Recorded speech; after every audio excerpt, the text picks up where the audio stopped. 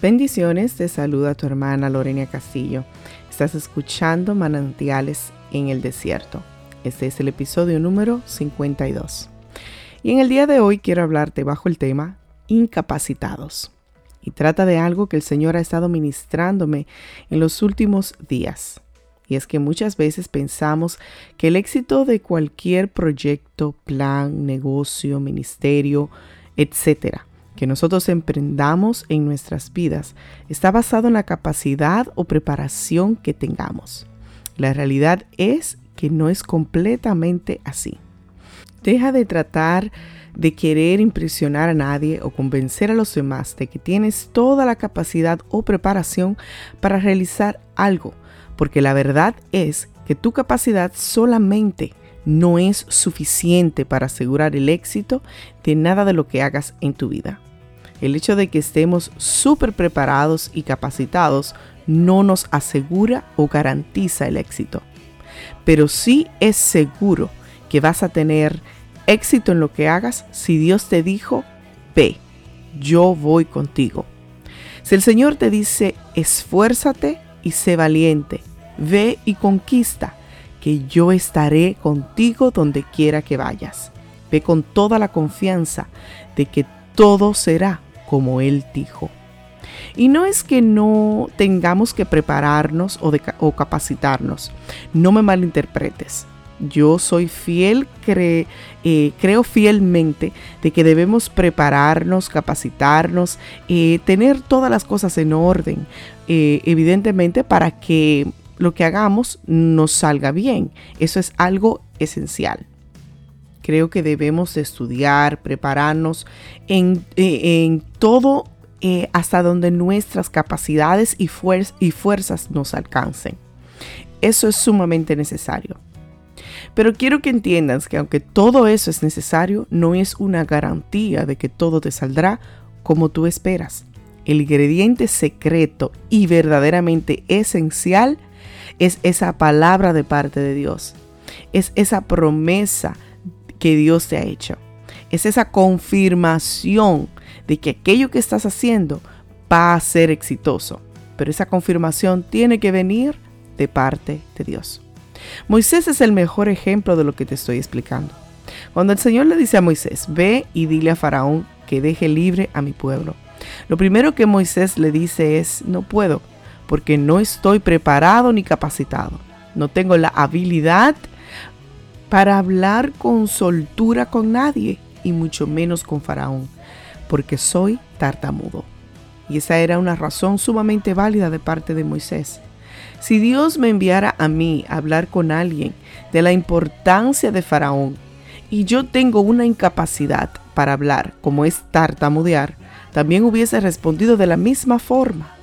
El problema es que al igual que Moisés, siempre estamos esperando que cada proyecto, encomienda, asignación que Dios nos da, tenemos que estar sumamente preparados o capacitados para hacerla. Porque si no, pensamos que no va a funcionar. Inmediatamente viene la palabra fracaso a nuestra mente.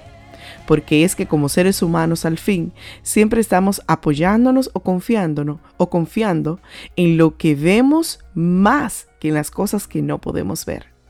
Si alguien en estos tiempos va a ir a hablar con un rey o con un presidente, se supone que sea la persona más preparada.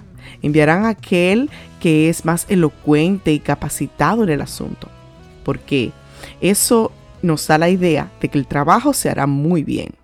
Claro que la persona es un experto en el asunto, creemos que eso asegura que la encomienda será exitosa. Y ahí es donde nos equivocamos. La palabra dice que en mi debilidad Él es fuerte. Cuando Moisés le dio la excusa a Dios de que él no podía hablar con el faraón, Dios le dio la respuesta que todos nosotros debemos tener sumamente presente. Y es que la razón por la cual Dios te eligió a ti, Moisés, para hablar con el faraón es precisamente porque no lo sabes hacer bien.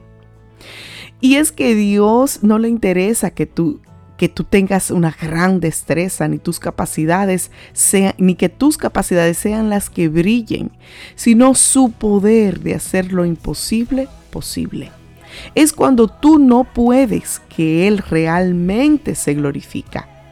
Es cuando tú no puedes que Él te envía para que así cuando Él haga que la asignación sea todo un éxito, sea Él y no tú el que se lleve toda la gloria.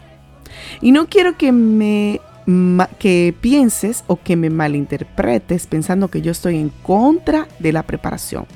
Al contrario, creo firmemente que debemos, en cuanto Dios nos inquieta a hacer cualquier cosa, ya sea a nivel profesional o ministerial, debemos capacitarnos a lo mejor que podamos. Y la realidad es que si había una persona capacitada para hacer el trabajo que Dios encomendó a Moisés, ese era Moisés. Porque recuerda que Moisés fue criado en el palacio. Fue criado como hijo de la hija de Faraón. Moisés recibió la mejor educación y conocía muy bien cómo se desenvolvía todo en el palacio. Él conocía la cultura de los egipcios. Él conocía al Faraón mejor que cualquier otro israelita. Así que Moisés era la persona más capacitada y preparada para hacer ese trabajo. Pero resulta que precisamente lo que Dios le pidió hacer, él tenía un impedimento. Dios le pidió: ve y dile a Faraón. O sea que Moisés comenzó a pensar: toda mi capacidad, todo mi conocimiento en la cultura, en la forma de vivir, en la familia del Faraón y en el Faraón en sí, no me van a ayudar en estos momentos, porque mi incapacidad es para hablar, y eso es precisamente lo que Dios me está pidiendo hacer. Y muchas veces eso es lo que pasa con nosotros. Dios nos envía a hacer algo, y aunque tenemos muchas capacidades para hacerlo, hay algo que nos falta. Pero ese algo que nos falta, esa carencia, está puesta ahí intencionalmente.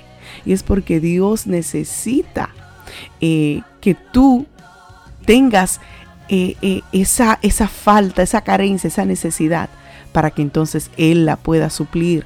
Porque entonces, de no ser así, no lo necesitaríamos.